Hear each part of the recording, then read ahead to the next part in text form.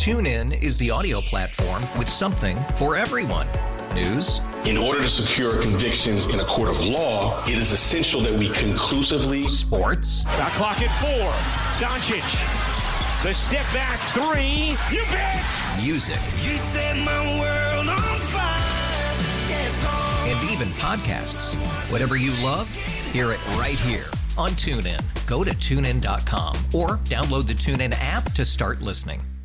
We really need new phones. T-Mobile will cover the cost of 4 amazing new iPhone 15s, and each line is only $25 a month. New iPhone 15s? It's better over here. Only at T-Mobile, get 4 iPhone 15s on us and 4 lines for $25 per line per month with eligible trade-in when you switch. Minimum of 4 lines for $25 per line per month with autopay discount using debit or bank account. $5 more per line without autopay, plus taxes and fees. Phone fee at 24 monthly bill credits for well-qualified customers. Contact us before canceling account to continue bill credits or credit stop and balance on required finance agreement due. $35 per line connection charge applies. See T-Mobile.com. There's a lot going on, right? Well, it says right now, tomorrow is a big day for the University of Minnesota, who welcomes a distinguished guest speaker on campus. Now, we've been through this many times, and there have been protests and all sorts of things, but this one is quite interesting. It will be Supreme Court Justice Amy Coney Barrett. She will be in Minneapolis by invitation of the university's law school. And not everyone is happy about it. We know this. Protests are being planned to take place at this event. But how do schools decide on guest lecturers that will speak to their student body? That's a great question and not easy to answer. Do sociopolitics play a major role in those choices? And what are the logistics in putting these events together? Great question, because it's been changing sometimes. It used to be a time that you had that playlist, right, where you knew exactly how this was going to work out. But nowadays, there are more questions being asked. One man that knows these issues is Dr. Henry Morris, the Vice President of Diversity, Equity, and Inclusion at Minnesota State University-Mankato, and he is overseeing an upcoming event on his own campus. So who better to join us on the John Schuster Caldwell Banker Hotline? Hello, sir. How are you? I'm doing fine. How are you doing? I'm doing well, thank you. And I'm very excited to talk about this because a lot of people, especially Democrats or those that are more liberal, Amy Coney Barrett is like a nightmare to some. Okay? Do you agree? I don't know if I agree she's a nightmare, but I don't always agree with her position on the Supreme Court for sure. Right, exactly. So there are students who may know a lot about her, and there may be students where they're hearing from other people about how awful they may think she is. However, at the same time, we should be the ones doing the understanding. We should be the one to find out as much information about that person as possible. Do we still see that on campuses? Do we really make sure that those students know much more about this person than they used to? I think it's important that universities continue to be a place where competing ideas are heard and shared, that we still want to be a place where free speech is, happens, that we can't always guarantee that in the classroom or outside the classroom, that everything we hear is something we're going to agree with. I think it's our job as educators to help students decide what they believe in versus what their parents may believe in. At the end of the day, if they believe what their parents believe, fine. And if they change their point of view because of things they learn or hear, fine also. Does that happen often on the campus? Oh, yeah. We get students and parents who get upset because we're bringing X. We may have an LGBT center on campus. They don't like that. Or we may have a multicultural center. They don't like that. They may think the university's too woke. They don't like that. Or they may think we are too conservative. And some parents and students don't like that. Yeah, but here we are talking about diversity, equity, and inclusion as well when it comes to this whole big event, right? Those are the three things that we need to really talk about. So when it comes to diversity, with her being on the campus, what does that mean to the students, in your opinion? Well, again, not many people get to hear firsthand from a Supreme Court justice. So I think the students that get the opportunity to interact with her, it's a positive thing. I don't think they're going to probably change your view on many things, but I think it's important that they can say at the end of the day that they had the opportunity to hear her live and potentially ask a question. So I think it's important to bring people from different perspectives for our students to hear on a campus. It is important for students to hear on the campus, especially from all voices. I think that we should always have, different voices so that the students can really hear and maybe even read more about that particular person, and then they can really have a solid understanding of their own to accept. And that's not an easy thing on campus. That used to be the thing that happened in the late 60s. People would actually sit down and go, okay, this is what I believe about this person. This is what I found out information. They would share information. I don't see much of that on campuses today. Well, I think that campuses are a lot like what's happening in the country in general, becoming more polarized. Right. People have very stringent points of view on A, B, and C, things that we might have, when I was going to college, might have, hey, okay, we disagree, but we can still be friends. Now it is very, I don't want to say black and white, but it is much more strident in terms of people's point of view. And campuses are seeing that, again, in our classrooms and on our free speech areas as well as in our lectures. Well, that's good to hear. At the same time, so many of the students that have read all of these books and stories about leaders that came on their campuses decades ago, and they say, okay, but that was different. This is a whole new time, and we need to talk about our own time. I agree with that. However, wouldn't it be great if they could compare some of the people that have been on those campuses, like the Mankato campus, a long time ago, maybe read what they were here for, what they were at that place for, and what did they learn from that? Maybe if we start reading back, going back to read about the people who may be suspect or maybe the ones that really inspire people to get angry, maybe there's a way to look at it from a different perspective. Do you agree? Yeah, again, we deal with young adults. Right. I think that they are still deciding and coming to grips fully with what they believe and don't believe in. And so I think a place as a campus should be a place that gives them the opportunity in as safe as possible environment to challenge ideas, as I said, to question ideas, not interrupt. I don't think they have the right to stop people from speaking, but I think they have the right to challenge ideas that they disagree with. And again, doesn't hurt to know what was happening on your campus decades ago. Speakers when I was going to college many decades ago raised some of those same issues with me that made me question some of the ideas that I had growing up in the Bronx. Yeah, and I can imagine you looking back saying, wow, I really thought that. Because it's amazing how we all keep growing and we think that we're that same person, but we're not. We're not. We are all growing and learning, hopefully, and trying to change the world. I remember in this article by Laura Wynn from the Minneapolis Star-Tribune, and, the whole thing was let the youth protest. Just let them do it. The campuses have been doing this for a long time. Do you agree that we should allow the students to protest no matter what? Yeah, again, I don't know what no matter what means, again, because I think they ought not to stop the event from happening. We had, just last week, we had somebody who comes on campus about once a year. We call it the preacher, somebody who comes on campus when it's warm, comes in our public speaking area just to cause controversy, just to cause people. He talks about Muslims. He spits on the Bible, not the Bible, on the Quran, talks about members of the LGBT community. And the students get very, very upset. And we try to have conversations with them that's what that person wants. He wants controversy. He wants people to get upset. He wants people to attack him.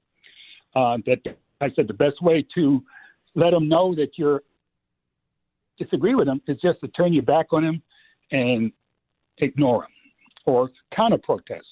Bring somebody there who has different points of view than he does. But to physically attack him or even try to keep him from saying what he's saying, I think is not what really as an institution that we want to be supportive of. Amen to that. I would absolutely agree with that. So where do we go with the future of our students trying to get to understand our democracy and knowing that they have a voice that they can use, but it seems as though they are not using it the same way they were 15, 20, 25 years ago. And if that's ever changing, I wonder how that could be disastrous for our students at universities. I agree with you. I think our students need to be engaged in the political process. They got to go out there and vote. I don't even tell them what to vote for, but they need to be engaged in the process. They need to, as you said earlier, read stuff, think for themselves, what they believe in, what they want to protest about, what they want to support. But I think the importance of hearing different ideas and putting it through your mind's ability to discern, I think is important. So, yeah, I think it's important that our students constantly be both in and outside the classroom, understand the importance of competing ideas. That's what a university is all about, for competing ideas. Competing ideas. I just hope it continues forever, because I believe that students really learn from these voices, whether they like them, whether they disagree with them. Then sit down and write a paper, or start calling the newspaper and saying, hey, this is what I believe. That was one of the things I was going to mention about Laura Wynn's article called Let the Youth Protest and Let Amy Coney Barrett Speak at the University of Minnesota. And it says here, from this woman, she says, I was all fired up to write a column about the importance of free speech on university campuses, about why we need to listen to different perspectives, if only to better test and scrutinize our own. Here's the thing for me. If the more people we get involved in talking about it, really being able to share information, share an understanding, or maybe debate it, it changes our lives. It changes our communities, especially on campus. Then she says, I would not simply espouse from my keyboard. I would find real young people to bolster my argument. Real young people. What is that? I agree. Again, the majority of our people are 18 years old, just many times leaving their home for the first time, their community, going to a large university with many competing ideas and thoughts they haven't thought about, coming from high schools, maybe of 200 students, and coming to a larger university. And Mankato is rather small compared to the U of M, but compared to we're the second largest university in the state. Mm-hmm. Still a large place from where they came from, and with conflicting and different ideas that they're not used to.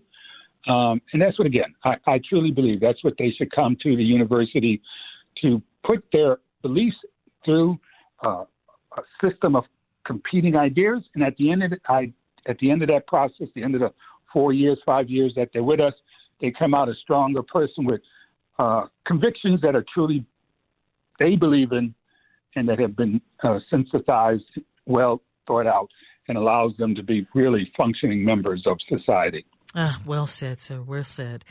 Okay, so we're going to wrap up this conversation. I want to know if it is possible today, in today's world, in order for us to have a real conversation where we are listening, where we are learning, we are we strive to be better, do better, yet there are always, factions that come forward and make it worse instead of make it better. How can we make sure that our students say, yes, you're willing to get out there and protest. You're willing to say what you need to say and how you believe.